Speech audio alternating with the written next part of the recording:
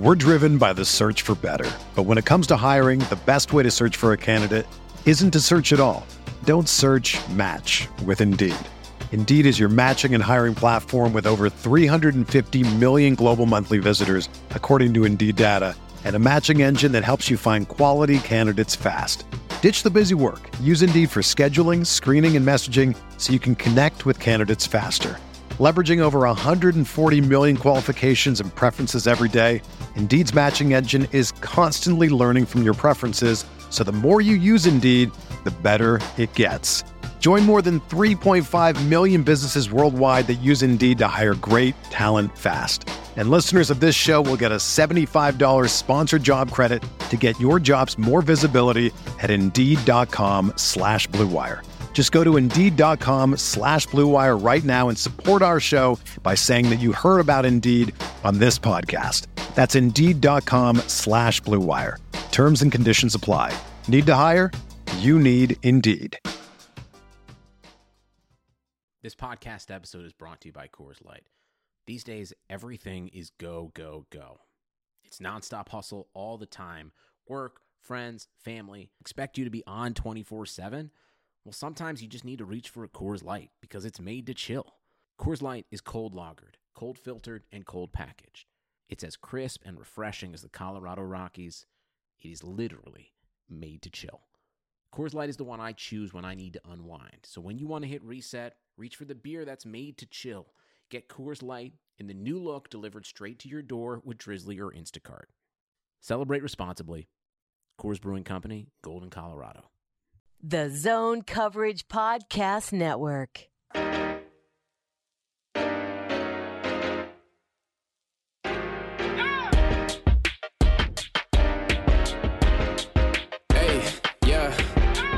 Feel like Kobe in the fourth quarter. This is the Dane Moore NBA podcast. We are brought to you by ZoneCoverage.com and the Zone Coverage Podcast Network. It is April 9th as we sit down to record this. I think after exhausting all the coronavirus-related topics, I'm just excited to start getting into the NBA draft. And to do that, Charlie Johnson is back. Charlie, I don't know the last time we went like a month ever without doing a podcast. How are you?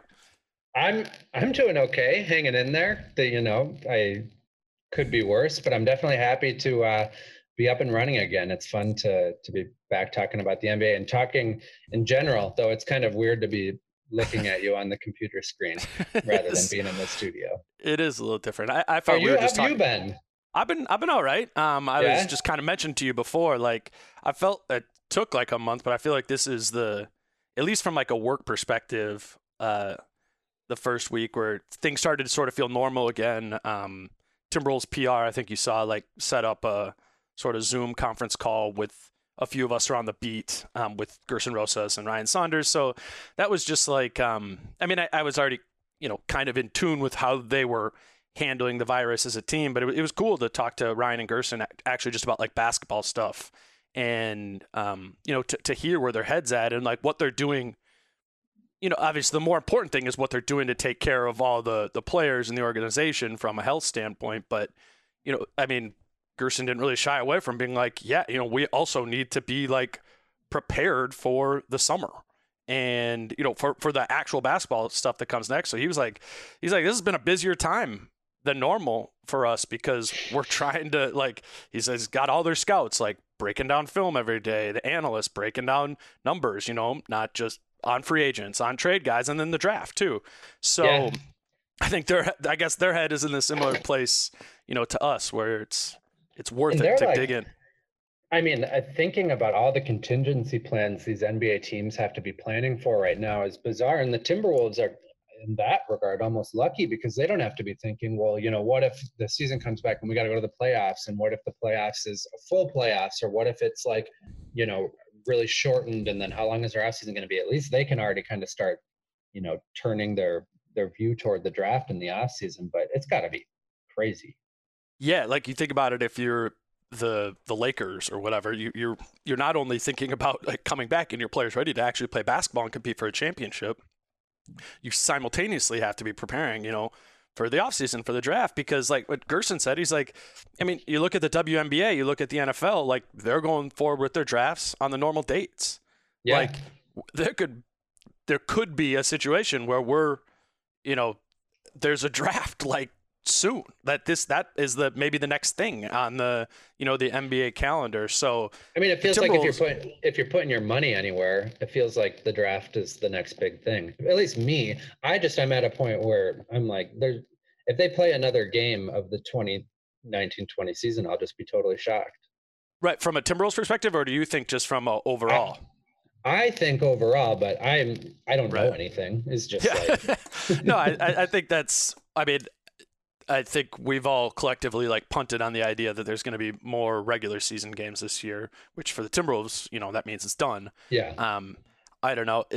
From everything I've heard or read or whatever, the playoffs seem like a goal, and they're willing to adjust all of next season, even to get there. So yeah, I think that's still a possibility. But yeah, again, as we're trying to kind of look through this through the lens of the Timberwolves, like it's off-season mode. I mean, that's what I'm doing.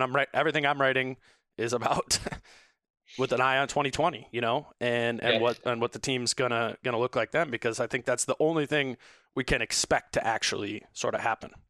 Yeah, I think it's kind of funny to imagine Gerson Rosas or whoever doing a draft interview over the same platform that we're doing this podcast over. Right. Yeah, I mean that's we'll talk about that as we get into these draft guys, but that's such an important part of the draft process is, March and April and May and June, when they not only get to see these guys play, but to meet them in person. And that, that's all just basically out the window. So all they're left with is what we're left with, which is synergy, watch the games. That's it. So why don't you kind of explain how you and I guess we collectively went about looking at these draft prospects. And I guess we should say that the two we're doing today are Anthony Edwards and James Wiseman. We'll eventually, get into the rest of the guys, but for now, those will be the two we'll sort of focus on. Yeah. I think like we do a lot of other things, like during the off season when we're looking at, potential mid-level exception signings or whatever, we're thinking about these draft prospects from the perspective of the Timberwolves, not just what's Anthony Edwards' ceiling, what's he good at, what's he bad at, but how could he potentially fit within this Timberwolves system or this Timberwolves team or this Timberwolves vision or whatever that is, just how these prospects kind of fit into the Timberwolves trajectory, not just what they look like in a vacuum. So I think that's at least how I have been approaching this. Right. I think like for me, and you and I have been open about this before, we're not like generally big college guys, Exactly. So my normal process is after the NBA season to start, digging into these draft guys. But, this presents a different opportunity this is the basketball we can watch right now.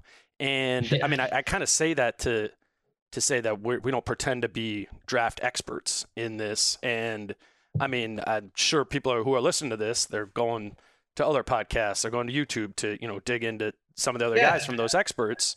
I mean, we can watch them play, but I think our quote unquote expertise is more in thinking about how these guys will fit in specifically into the context of the Timberwolves. So that's the same vein we were going through when I was talking about Aaron Gordon a couple weeks ago, how I think he would fit on the Timberwolves. He was talking about Karis LeVert last week, how guys like that. So it's kind of the same idea of, all right, what is Anthony Edwards as a positional archetype? How would he fit into the Timberwolves? How would James Wiseman fit into the Timberwolves? And I mean, we'll break down what we've seen on the tape we've watched too. But I think for us, that's the best way to sort of think about these guys. Totally. There's so much great stuff out there on all of them. You just want to do a deep dive on any of these players. There are a lot of them out there. That's not where we can have the most fruitful conversation. Right. Let's just get right into Anthony Edwards. He is a freshman out of Georgia this year, 6'9", 6'9" wingspan, and weighs 225 pounds. 6'5", right? 6'5", yeah, 6'5", yeah. 6'9" wingspan, 225 pounds. He's number one I've seen on most people's boards, not really lower than 2. And then, so if you're looking at that from a Timberwolves perspective, the Wolves right now, assuming we play no more games, they have the 3rd best lottery odds. So for the sake of where they could land, that's a 14% chance of getting number 1, 13.5% chance of number 2, 13% chance of number 3, 12% chance of number 4, 15% chance of 5, 26% chance of 6, and a 7% chance of 7. So, I mean, Edwards is in the mix. If we say he's a top 2 pick, the Wolves have a 27.5% chance of landing a top 2 pick. So he's definitely relevant, to think about for this team. So then to me, it's like, okay, we have a guy that it could happen. Now, who is he? What and what my head goes to is physically trying to envision him as a player, again, like as an archetype. And what jumps out for him in those measurements at 6'5", 6'9", 225 is 225 is really big for a 6'5" guy. Yeah. And so I always kind of do this with the draft. Maybe this is just shows my NBA bias, but I look up, what other players, are sort of those same measurements. I did it with Jarrett Culver last year when they drafted him, and it was like Alan Crabb was the same height, weight, wingspan as him. Karis LeVert, they were the same size too. And that helps me kind of contextualize, at least in my head, like step 1 before I've watched anything. So he was a weird one because there's not a lot of 6'5" dudes who are 225, but I have a list here, and it's the first one I'd read about, and so I went back all the way to the 2009 draft, was Tyreke Evans, as people had compared him to him. And Tyreke measured at the combine 6'5" with a 6'11" wingspan and 222 pounds. Okay. So that sort of made sense. Tyreke Evans is a big dude when you think about it. So then I kind of comb through for more of them. James Harden, 6'5", 6'11", 222. Lance Stevenson, 6'5", 6'10.5", 227. Iman Shumpert, 6'5.5", 6'9.5", 222. I mean, you're seeing some of these bigger dudes. Fast forward, Deion Waiters, 6'4", 6'7", 221. Victor Oladipo, he's 6'4", 6'9", 213. So Edwards is a little bit heavier than him. And then I just grabbed 2 Timberwolves examples. Shabazz Muhammad was 6'6", 6'11", 222. And Treveon Graham actually is a really good comp, 6'6", 6'10.5", and 220. So that kind of does that kind of help you sort of picture those guys in an NBA context? Absolutely. I think that the most interesting part about digging into Edwards and Wiseman for today is just that both of them are these fascinating physical specimens. You watch Edwards play and it's just like, it pops. I mean, that like Tyreke Evans, that like James Harden size, it pops to you. He looks like Treveon Graham's another good one. Like, could this guy be playing stretch power forward at some point in his career if he grows into his body? Like, he's just a really, really interesting physical person. And those comps match up to me. I think Victor Oladipo was like the, in general, not a big player person, but yeah, like the Victor Oladipo, Donovan Mitchell, Tyreke Evans, like ceiling, that kind of combo guard who's just huge. He's just huge.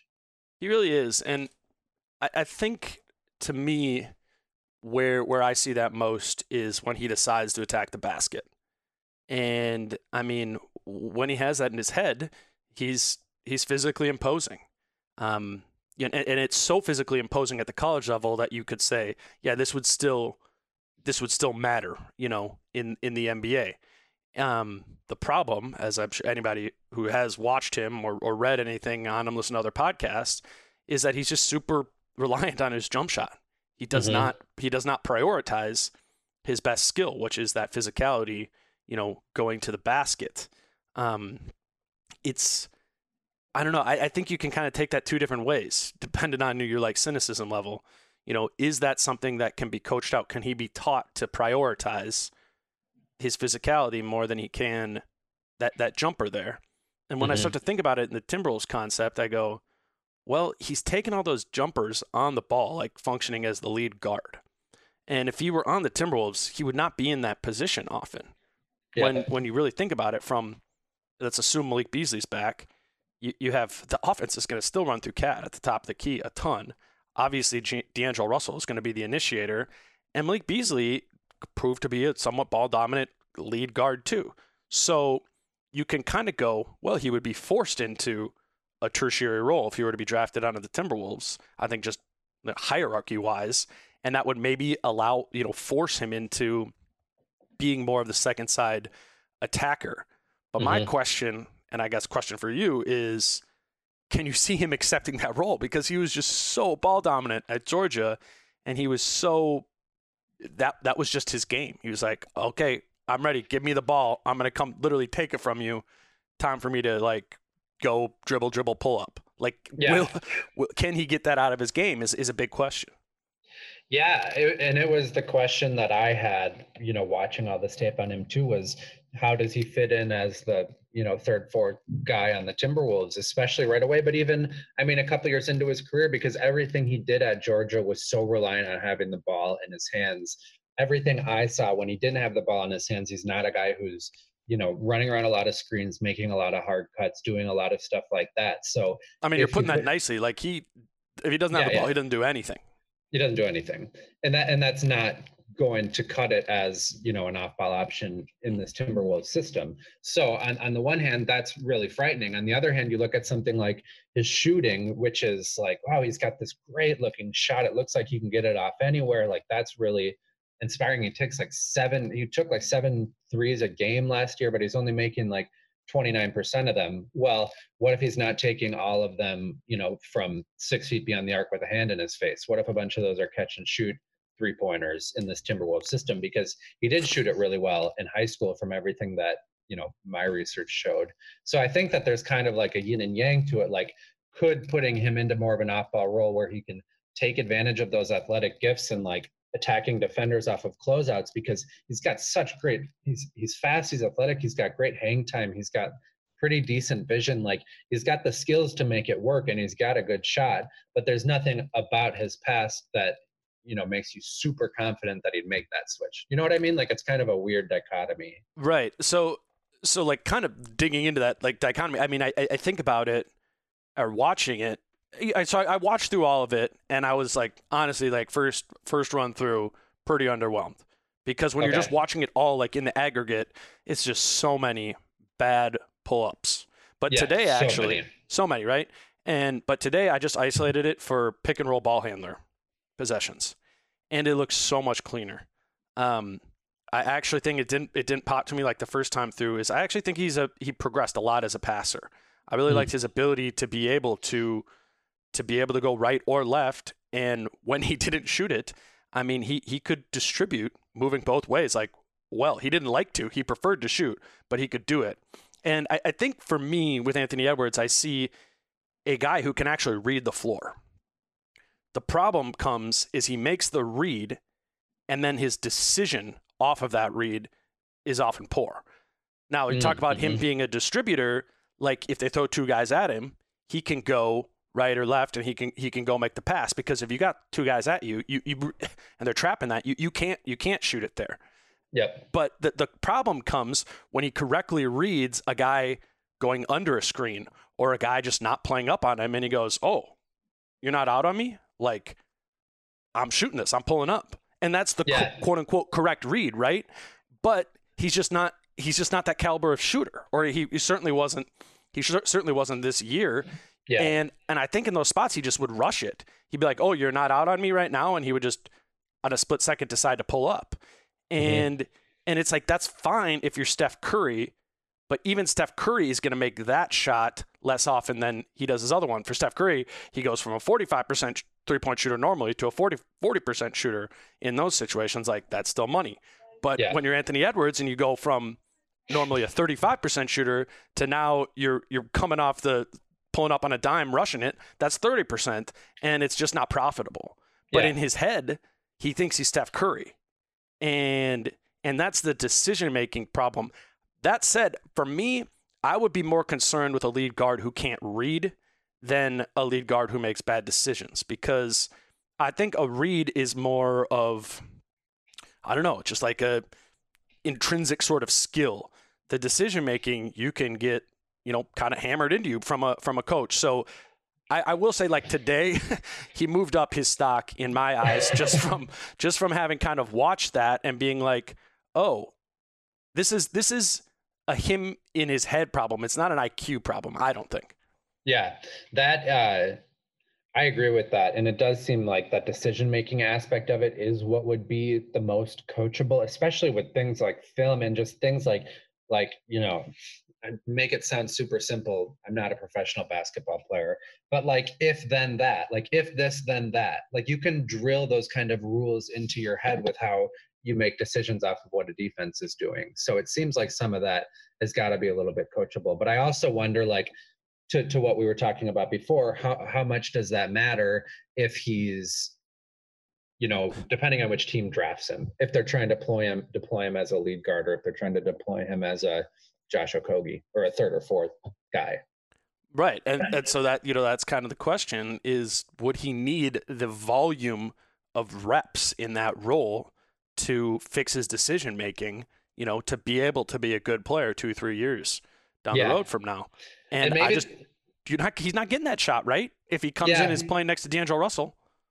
No, I mean, unless it's just like he will get that shot and we will give him those reps, and we think, we can do that without totally shooting our season in the foot, but it's not going to be starter level reps. It's not going to be the kind of reps that, get you through your rookie struggles in a year. But it would seem like if the Timberwolves drafted him first, second, third overall, they might not view him as a true like point guard. Right. A secondary ball handler. I think for me, and I've watched more of him than I have the other guys, so I'm like reserving the right to change my opinion here. But I think if the Timberwolves have the opportunity to draft him, and meaning they're not trading that pick, I think they will draft Anthony Edwards. Okay. I think if he's there, if they have the first, just put it like that, if they have the first overall pick, to me, from what I've been able to gather of what Gerson Rosas's kind of style is as a roster constructor and what their style of basketball on the floor is, I think Anthony Edwards would be the player they would pick. Obviously, it's kind of top heavy, and like there's a lot of guys who maybe are sort of there, and at a later date, once we've spent more time looking at the other guys, we can go through pros and cons. But I think it's just like this kid is 18. He doesn't turn 19 till August. So you think about that. That's like an August birthday, right? There's a lot of kids who are seniors in high school who are that same age right now, and that don't for me, I have an August birthday, and I was 19 my freshman year of college, not 18. It's just that choice. Like he is so on the young side that, I mean, this stuff. If he's already 6'5", 6'9", 225, physically imposing at the college level, it's so easy if you are able to take the long view to see, like, this guy is going to develop into something much more than he currently is. What he currently is an underwhelming player, I would say, in an NBA sense. But if you do have that patience, if you are, I don't know, one of the Knicks or something like that who's drafted in there, like, to me, you're projecting forward, you got to think that this is one of, if not the sort of best prospect. Yeah. Go ahead. I think that him being so young is really important. It's something that really stuck out to me. I'm always curious about, I'm not alone in that I'd always rather have a young guy. I want to hold off on saying who I think the Timberwolves will take until doing more research on some of the other guys at the top. But I think you're right. Like a lot of what we talked about with his size and his physicality makes sense for Rosas. He can be one of the quote unquote wings in the system, but he can be a versatile wing who can handle the ball, who can, theoretically shoot. He's got a good looking jump shot that, you hope and think can become more and more serviceable over time. He's a defender that looks like he can become pretty switchy over time, or at least be solid on the wing. So I think there's a lot there. And the fact that he's 18 years old on a team like the Timberwolves, who, in my opinion, at least, still need to just be drafting best player available. I think there's a decent chance that they look at him as having the highest upside. But before we kind of talk about him in direct comparison to Okogie and Culver, because I think that's an important part of the the context here. Let's talk about his defense and what his defense showed on tape, because if you believe, I think you go from he's the most likely pick to the no-brainer pick if you project him to also be a high-level defender. And I mean, the way I took it defensively was that it was just the inverse of offense, where totally, you know what I'm saying, where he's off ball and you're just like, oh yeah, you are just as disengaged as you are when you are off ball offensively.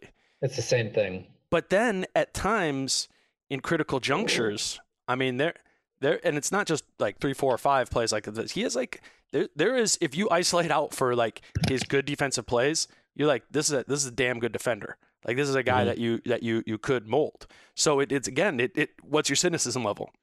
Are we going to label him as lazy? Because like in the aggregate, you look at it and I go, that's a lazy defender. He doesn't care about that this much. But then you find him in these moments where he does care. He is a what's the score? That's going to determine how hard I try guy. Like, back to the offensive end, I was going back and watching the games that like went into OT. They had one against South Carolina, one against Alabama. Of course, he just attacks the rim at will, and you're like, damn it, why didn't you do that the whole game? Like, totally. But it's the same thing. You go watch the Kentucky game, which obviously he's got all the lights on him, and defensively he's just in these dudes' shorts, and he's like, I'm taking this seriously. Yeah. But you catch him in a lazy moment, and he's upright, so upright, and he does the stupid reach behind the back, try and poke away thing like crazy, which no good defender ever has done. So again, you go, what's your cynicism level? Is he lazy or is he 18? Yeah. And that's, you got to make your decision off of that. Totally. A lot of his game does seem like a lights on, lights off thing, where like, end of a game, he's going to, give it more of an effort, lean on his strengths more as he should throughout the game. On ball offense, he's going to look like he's trying a lot harder than he is off ball. Same with point of attack defense. He just looks like a dog. Off ball defense, like you said, just standing straight up, doesn't look like he gives a shit. And in general, I think that's a bad sign. Like, guys who don't have the right mentality early on that's like a harder thing to coach into somebody, to what we were talking about before. I also, and this is more anecdotal, but I feel like players who excel as a team defender, that's just a more transferable skill. And it's just so valuable in today's NBA. Sure. So those two things would be, major concerns, but there is the fact that he's so young and that he is like, his physicality is just, it's hard to imagine somebody who's that physical and athletic not being at least, I can't think of any NBA defenders like that or NBA players with his physicality that are like really bad defenders. Right. No, maybe there are, and I'm just not thinking of them. No, I'm with you. Like, I mean, he's got the frame for it. And I would think, I mean, that to me, that's the most encouraging part of the 225 frame. When I was listing off the players, I didn't mention Marcus Smart because he is about 2 inches shorter and a 2 inches shorter wingspan too. But he was also like a 220-pound guy coming out. And that, like, what makes Marcus Smart an elite defender is he's a dog. But what makes him physically capable of being a elite defender is his strength, his core. He's like a fire hydrant, to go through. And Anthony Edwards has the body. So many players in the league do not have the body. Like, they could never become that. Josh Okogie, he does. Okogie is also like a 215-pound guy, a lot longer wingspan than Edwards, but it's that same sort of thing. But then it just becomes this question of, are you going to turn the lights on for it? Josh Okogie, for sure. He lives for turning the lights on defense. Yeah. Marcus Smart, too. But the tape says Anthony Edwards is not. And then the thing I just keep going back to is the age there, because I do think that can be something that becomes more important to you over time. And I really do. I was thinking about David Vanterpool a lot when I was thinking about him, because Vanterpool does have a track record of convincing players that defense is important. And we saw that in Portland in CJ McCollum and Damian Lillard. And I do think we saw that in Andrew Wiggins this year. I think that's the biggest testament we can give to David Vanterpool this year is like, yeah, it didn't work out perfect. I mean, whatever, questions about scheme aside, I think he got through to Andrew Wiggins to say, like, yo, this matters. And that will have to be imparted on Anthony Edwards. The question I have, though, is it's like, do you want to wait around for a guy like that? Because it might take a couple years for that. He's almost 6 years younger than Cat, 5.5 years younger than D'Lo, 4.5 years younger than Beasley, even 2.5 years younger than Culver, 3 years younger than Okogie. Like, if we're talking about age curve, he doesn't fit it here. I don't think. Like, that's been really important to them, hasn't it? It's been the most important thing. If you look at last year's trade deadline, they just got a bunch of 24-year-olds. I think it brings up an interesting philosophical question where I'd love to be a fly on the wall in these Timberwolves pre-draft Zoom meetings.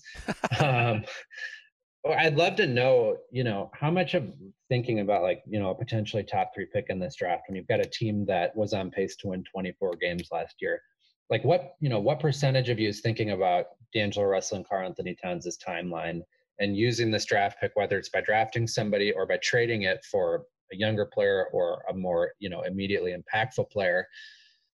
Like, how much of your priority is maximizing that timeline with this, potentially top 3 pick, and how much of your priority is just like, it might not work with Cat and D'Lo, and like a guy being 6 years younger, great. Like, it's our next time. It's a pivot, right? You know what I mean? Like, yeah, or a potential avenue for pivoting moving forward. Right. I don't know. I just wonder. Yeah, I don't know. I do too. I would think that they do have, contingency plans in place, where they're open-minded, for sure to that. I do think that even though Karl-Anthony Towns has 4 more years left on his contract extension or on his contract, and Russell has 3, that there is a bit of a sense of urgency, I think, for this team. Totally. And I think that urgency will make, what was it you say, their perspective, like what their desire, I think they will desire trading this pick more than, a normal team with a top 5 pick would. So totally. I don't think I could say it's more likely than not that they trade the pick, because trades, takes 2 to tango. Like, it's making trades are hard on, particularly on draft night too. But like, their desire to trade it, I think is going to be, I would say, the highest in the group. But I would be shocked if the Golden State Warriors use their top 5 pick this year and just be like, yeah, here you go, come into this 32-year-old group and play with them. Like, I think they're trading that pick too, and I think the Wolves will be similarly timeline oriented, where they'll be looking for the opportunity to move it, particularly because they have the 16th pick too, where they can add a young guy, into the pipeline. But I mean, I'm anticipating them really looking to, I don't know if shopping it is the right word, but if the right deal comes across, dependent where they land in the lottery, I think they'll very much consider, moving that. But if they don't, I do think Anthony Edwards would be the guy for them. Yeah, the Warriors point is a really interesting one, because if you've got 2 teams, potentially in the top 3 or top 5, both trying to trade their pick, you think, just based on supply and demand, that makes it harder for one of those teams to trade their picks. I kind of hope, and I kind of just hope that the Wolves would just take the best player available, especially if one of these players they think can become a star regardless of the position, because that's just where I'm at. But I do agree. I hope that if they feel more urgently about, capturing this window with Towns and D'Lo, that that urgency manifests by them trading the pick, not just drafting somebody who's older than Edwards. You know what I mean? Yeah. Well, I think the difference is between you and them is that they believe in the Cat D'Lo pairing more than you do. I think their job relies on it. Totally. Right. So it's different. But your line of logic is that this, that this might not work, which makes, the idea then that you kind of transfer that idea of trading to, maybe someday they trade Russell again. Who knows? Maybe they trade Cat someday. It's like being more open-minded to that. And just, I think that's what the best player available logic says, totally. in this context. And you can turn it around too. If Cat and D'Lo is going to work, there's a ceiling and they need a 3rd star. And where are you going to get it if not with the draft? And when are you going to get it if not this year when you have a really good pick? That's a good point. I can't counter that, other than the fact that I don't think any of these guys are going to be stars. No, yeah. And they'd say, we'll trade for one. We just traded for a quote-unquote star. Like, we can do it again. Right. Yeah. So let's say they take him. They take Edwards. Say they get the first pick, they take Edwards. what is the ripple effect of that on the rest of the roster? We already kind of talked about that. Maybe, it'll be a little weird because Edwards is a high usage guy. You already got some high usage guys, but what does that mean for Josh Okogie and Jarrett Culver, do you think? It makes me think of Jarrett Culver more, which is weird because Jarrett Culver has a lot more upside and he, is a lot newer to the league. But if you bring in another sort of combo guard who's extremely, focused on offense, even though Jarrett Culver's better at defense, like his upside potential is on the offensive end. Yeah. Then I just wonder, do you look I'm sure they're looking at what trades are out there for Jarrett Culver, even just for due diligence, but is that something that you pursue more actively if you get the chance to draft Edwards? I think it says something that Okogie lasted, through everything and is still on the team. Sometimes I don't know whether that's just more like happenstance and that they would have been fine trading him, but he just kind of ended up here. I don't think so, man. I obviously there's an element to have a happenstance to it, but I think it fits. It's yeah. And he could be like a 6th, 7th, 8th man, going forward. Should be. Yeah. And he fits timeline more. It seems like he really gets along with Kat. He's just he's not it's not Jarrett Culver where you're paying him a bunch of money and he's the 5th pick in the draft and there's all this equity involved there. Keeping Josh Okogie and keeping him happy is a lot easier than Culver. It would seem to me. So I don't know. It just makes me think of Culver more. But how about you? Yeah. I think it forces their hand to move one of the two of them. You look at it, okay, you draft Anthony Edwards, you go, okay, cool. There's basically 2 holes in the starting lineup, right? The second wing next to Beasley and power forward. And so you go, there's a hole there. But if you do that, then I think you move Okogie and Culver into what? How many more minutes per game are available for them? Because Beasley's probably going to get 32 minutes a game. If Edwards is the first overall pick and he's starting for you, he's probably going to get 30 minutes a game. There's just not a lot more, wing depth time there. Yeah. It's you're really putting them in a role player role. And I just think you pivot off of that with Jarrett Culver because to your point, I think he carries more value. Oh, but I'll put it like this. I think you pivot off of it of whoever gives you more value in a trade. And maybe that is, Josh Okogie, he makes $2.5 million where Culver makes $6.5 million, so maybe that's a difference in trade negotiations. But the issue is that neither Okogie or Culver, in my view, can play power forward. So, yeah.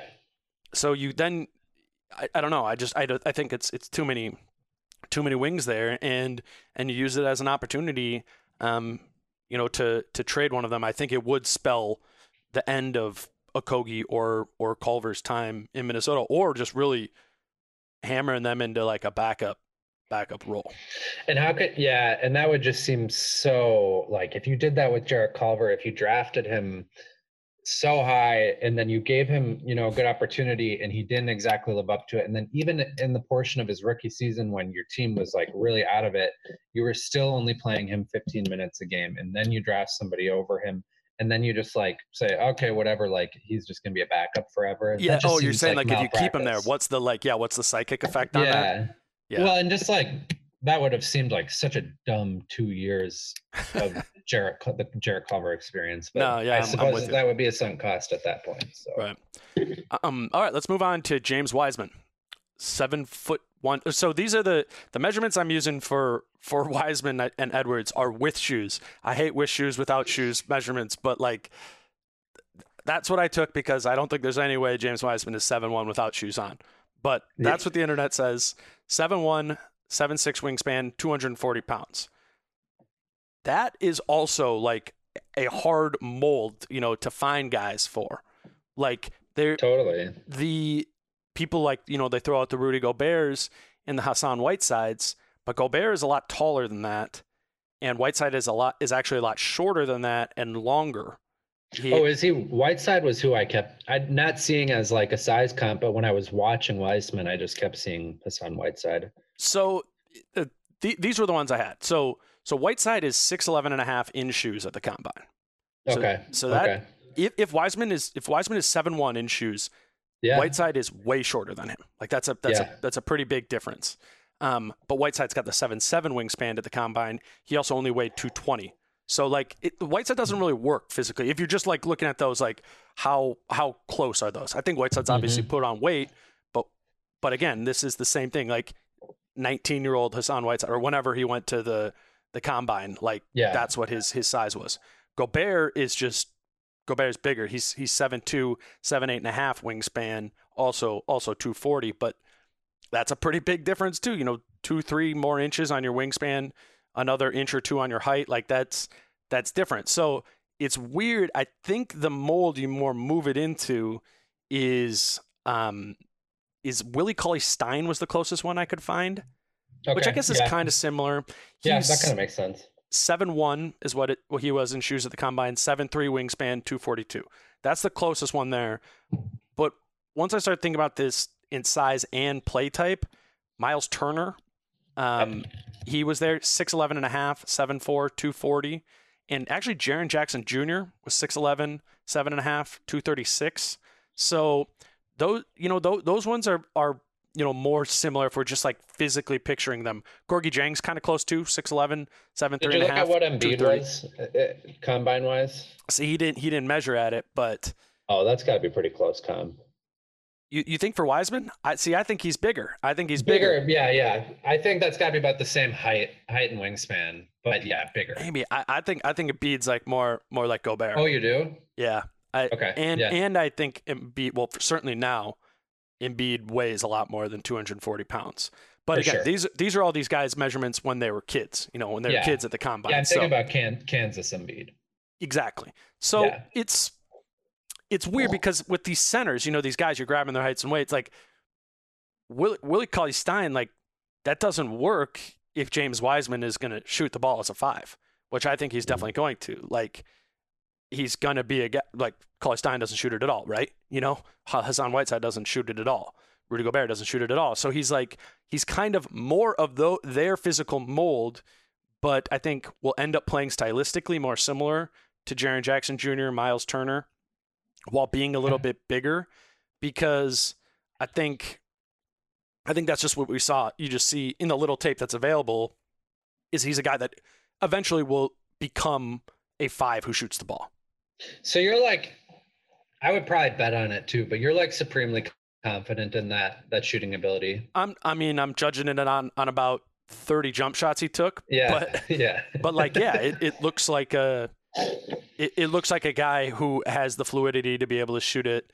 And I was actually, I know this guy who works for Nike is at AAU and watched a lot of Wiseman growing up. And he actually was just like being like, was not good at the AAU level, but said he definitely like does have the ability, to be a shooter. And I mean, 2020, like if you can at all, like if you have any sort of stroke, you're going to be asked to shoot it. I mean, Aaron Baines is shooting like 7 threes a game now in the NBA. So I do think he'll be that type of player, but Hassan Whiteside isn't.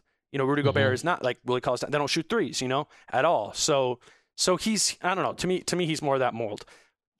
Let's start with defense though. The tape, I think for him, because that's the most enticing part of it, is that he's going to be a beast defensively.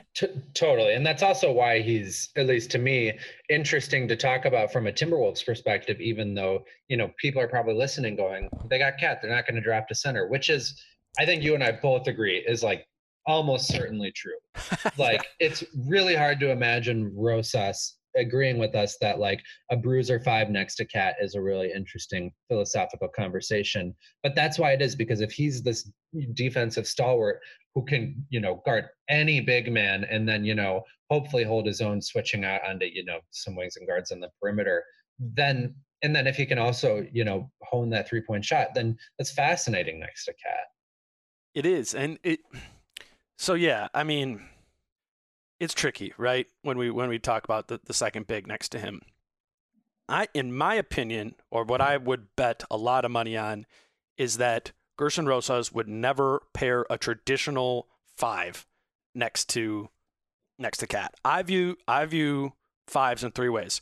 You're a traditional back to the basket big on offense, and on defense you're physically imposing at the rim. You think about Jonas Valanciunas, Andre Drummond, dudes like that. then the other one is the stretch five, which is a guy who's probably not an elite athlete, but can shoot the ball.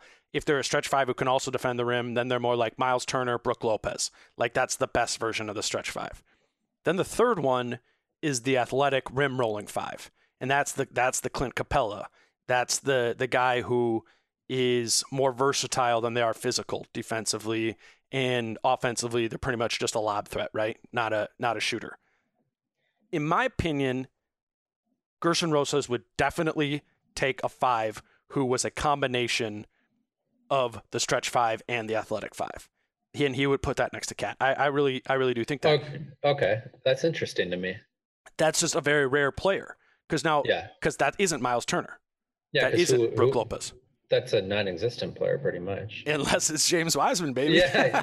No, totally. I mean, that's what I'm saying. Like, I don't think so, but existentially, yeah, it's possible that could happen if those skill sets exist, in some players that somebody could be the combination of them. And I think like in the brightest of timelines of James Wiseman, he is that. He ends up being Miles Turner he ends up being Miles Turner, right? Step one, he can shoot threes and he's elite at defending the rim. Like, I think he's going to be elite at defending the rim. We'll have to see about the shot. I don't know. But then if he can also combine that with what Clint Capella is able to do, at least offensively as a role man, like, that's a pretty intriguing archetype of a player to put next to Karl Anthony Towns. Yeah, especially when you like Wiseman, watching him run in transition is like awesome. And watching that on this Timberwolves team, I mean, on any NBA team would be cool because he's one of those guys who can get down the floor in like 6 strides and do it a lot faster than it looks like he should be able to. But I want to dig into it's interesting for me to hear you say that you could see Rosas drafting Wiseman or a guy who he thinks can be both a stretch and because all we've heard is let me put it like this. I could see that type of player eventually being added on the team. I don't know if that means Wiseman because I think with Wiseman you open up a whole sort of can of worms of, again, a 19-year-old needs to develop. It's not known. But if that type of player was known to exist out there, then I think they would be open-minded to it. So go ahead. That's interesting. No, I mean, I just think it's a fascinating like floor ceiling thing in my mind in a couple of ways. Think about like if the Timberwolves were starting Cat at the 4 last year, and let's say they would have signed Aaron Baines in the offseason and they were starting that front court, how many more wins could they have won? How many more wins could they have stacked up? Like, I think they could have been a much, much, much better team. They would have just been a much better team if they played Gorgui Dieng alongside of them sometimes. Or that. Maybe not much better, but you probably win a couple more. Like, no, yeah, I agree. I think it could be considerably better. Yeah. So, but I get why they didn't. I get why they didn't too, because that does get in Cat's way. That's limiting to Cat, which was like objective number 1: do not limit Cat. Yeah, and maybe at some point they will have to accept that Karl Anthony Towns isn't going to become a good defender. But I don't know that it doesn't seem like there's any reason to believe that they're there yet. And I do think that when you go down the path of pairing him with a bruiser, which I think would make the team better, I do think that you're limiting some of the ultimate upside. Like if you still think a team optimally built around Karl Anthony Towns' championship potential, I still think so much of it revolves around him becoming a rim protector, because then he can be like the absolutely perfect stretch 5 for today's NBA. And that's where you have like the real upside of this team. If he can be that 5. That's what they're going for. I mean, that is the far more likely path. I don't think and we probably contribute to this some too, and we paint it as a little too black and white, like they're only going to play small ball, period. Like, no, I think they painted that. We watched a whole year of it, or half a year of it. Yeah, but okay. But then the other line to point to is Houston, and they didn't do that. Like Clint Capella, Clint Capella, played for them, and that's where Gerson Rosas was from. Like, it's different because obviously Cat isn't there, and it's James Harden that you're switching out. But I mean, they didn't play Clint Capella because, this is just the center we got. Like, no, they liked Clint Capella. Yeah. They paid Clint Capella. Like, Oh, they he was pivoted part off of it. Clint Capella eventually because they had limited options. It's just they're too smart to not make multiple different types of plans. Yeah, that's a good point. They loved Clint Capella when their whole offense was based around pick and rolls. Once they realized that they should just have James Harden ISO 20 times a game, then they were like, now we trade Clint Capella. Exactly. It's just smart.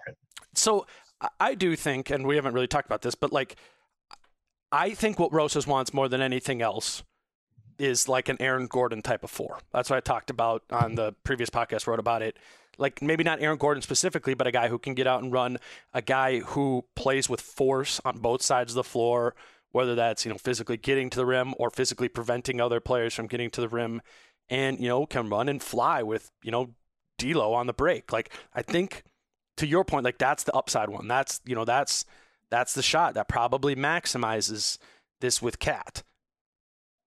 It's also downside. Yeah, I mean, that's the far more likely path.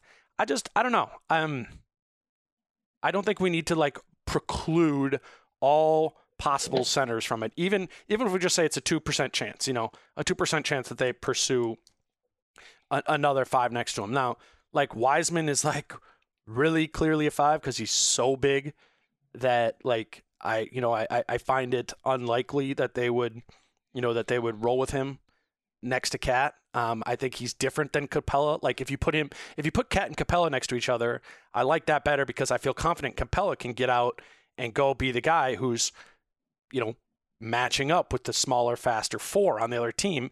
And then you can put Cat back in the 5 spot in that situation. Like, you could swing those guys in and out. Now, Wiseman, I think he might be mobile enough. Like, he seems to have like the hips to be able to like swing open and be able to like go defend a shot at the rim. I don't think he's going to have the lateral quickness that a Clint Capella can have. So I think that, that's the difference. The more likely quote unquote 5 to put next to Cat is Clint Capella than it is James Wiseman, but we don't know what James Wiseman is yet. And we don't know what they think James Wiseman is. If they think James Wiseman is similar to could be similar to Clint Capella, but also with the jump shot on the other side of the floor, I don't know. I don't think it's a 0% chance that they would take him. I don't think it's a 0% chance either. And like, weirdly, even though talking about how, drafting another center could kind of limit their downside, I do think it would improve the expected outcome of this core. I do, because I don't buy Cat becoming an elite defender. I still think he'll improve, but right. I do think that it would improve their expected outcome. And like, Wiseman could fall too. Like, what if the Wolves are drafting 6th? Actually, 6th is the most likely position they draft. That's what's going to happen. Yeah, probably. So let's say they're at 6, and like, 5 guys go off the board before him. Like, if James Wiseman is on the board at 6, like, he's going to be the highest upside pick. So oh yeah. So that's, I could see them taking the swing then, on that. Yeah. And maybe, you know what? Maybe in their eyes, it's like, it's a year. Let's see what we got here. It's another, that's maybe a better trade chip to put into the, to the coffer to make a move. Like, I don't know. I don't know if that's what they did with Jarrett Culver. I don't know if that was the plan with Jarrett Culver all along, but like, Jarrett Culver might prove to having been a 1-year, like, put him in the system and trade him guy. Maybe that same thing happens with this pick. And if that could be James Wiseman too. Like, if he projects to be the best asset going forward, I could see them drafting him because they know that they're going to need to maximize their assets. This team gets better best, I think, by making a sequence of trades, because there isn't just like a straight line path to like, oh, like all of a sudden they're going to get a 3rd star. Like, no, they're going to have to go flip. Or to your point, they're going to need to draft some dude who becomes Donovan Mitchell. I just don't know if you have that. I don't know if you have that. Maybe they can do both paths at the same time, right? Like, maybe they're like, well, let's see if Anthony Edwards can be Donovan Mitchell. Let's see if James Wiseman can be that, that level of player. And then if not, still pretty good trade asset that we can, string together with another player to, make a whole sort of Jacob's ladder of moves. I think that's I think that's what ends up happening.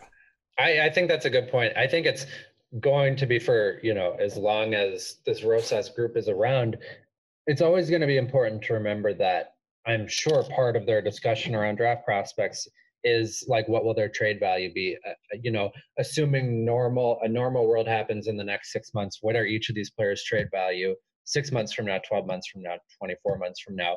Because he just says it over and over again. We build through trades and we build through the draft. We build through trades and we build through the draft. So like thinking about it in that perspective is really interesting to me. I will, like, if they end up drafting Wiseman, it's going to be something that I get excited about, because there's so much about pairing Cat with a defensive minded five who can, at least hopefully in Wiseman's case, shoot. There's just so much interest that's interesting about that. Well, it lays a whole different groundwork from what we've ever known Cat to be. I mean, he played this year with tiny guys, Robert Covington mostly, right? And then other than that, Martin. Yeah, right. I mean, other than that, then who are the other bigs he's played with? I mean, it's like Taj Gibson, Dario Saric, Gorgie Jang. Yeah. For the most part. I mean, KG like way back in the day, but like none of those players listed are the same. Again, I keep saying archetype, but archetype of player as James Wiseman is. No, yeah, Gorgie's the closest, but even he's not there. No, because Wiseman, man, people like go watch him and go watch him in the weird things. Like watch him close out on somebody. He looks like a freaking pterodactyl. Like it's the same as the transition and closeouts. It's unbelievable. It's literally, well, I mean, we'll get to this with the rest of the draft, but so many of these guys are just like physically underwhelming. They just don't. I mean, they don't pop at all. They're like maybe a role player. At least you watch James Wiseman, you watch Obi Toppin, you watch Anthony Edwards, and you go, these guys are for sure physically imposing. I know that, and will be at the NBA level. And that on film, that pops to you. And I think I would say Wiseman more than anybody else, because he's fast, he's heavy already as a 19-year-old, and he's huge. So he's for sure an intriguing prospect, and I'd put the odds low that he ends up on the Wolves, but it makes for a fun sort of hypothetical. Yeah, totally. And both of these guys, I mean, in large part because of that explosiveness and athleticism and size, are two of the more, quote unquote star potential guys in the draft. So I'm sure they're, right up top of Rosas's board. We will be back. We'll keep moving through sort of the top 10. I don't know. I mean, depending on how long this goes to. I mean, the Wolves drafted 16 too, so we'll move all the way. We'll move all the way down to there. I think that'll be an interesting spot to look at prospects too. But this will kind of be the mold for a lot of the podcasts, for sure the ones that I do with Charlie here going forward. So stay tuned into that. I'm going to write up something on Anthony Edwards, which will have kind of video of what Charlie and I were just talking about. You can check that out at zonecoverage.com. Until next week, he's Charlie Johnson at CJohnsNBA. I'm Dane. Peace out.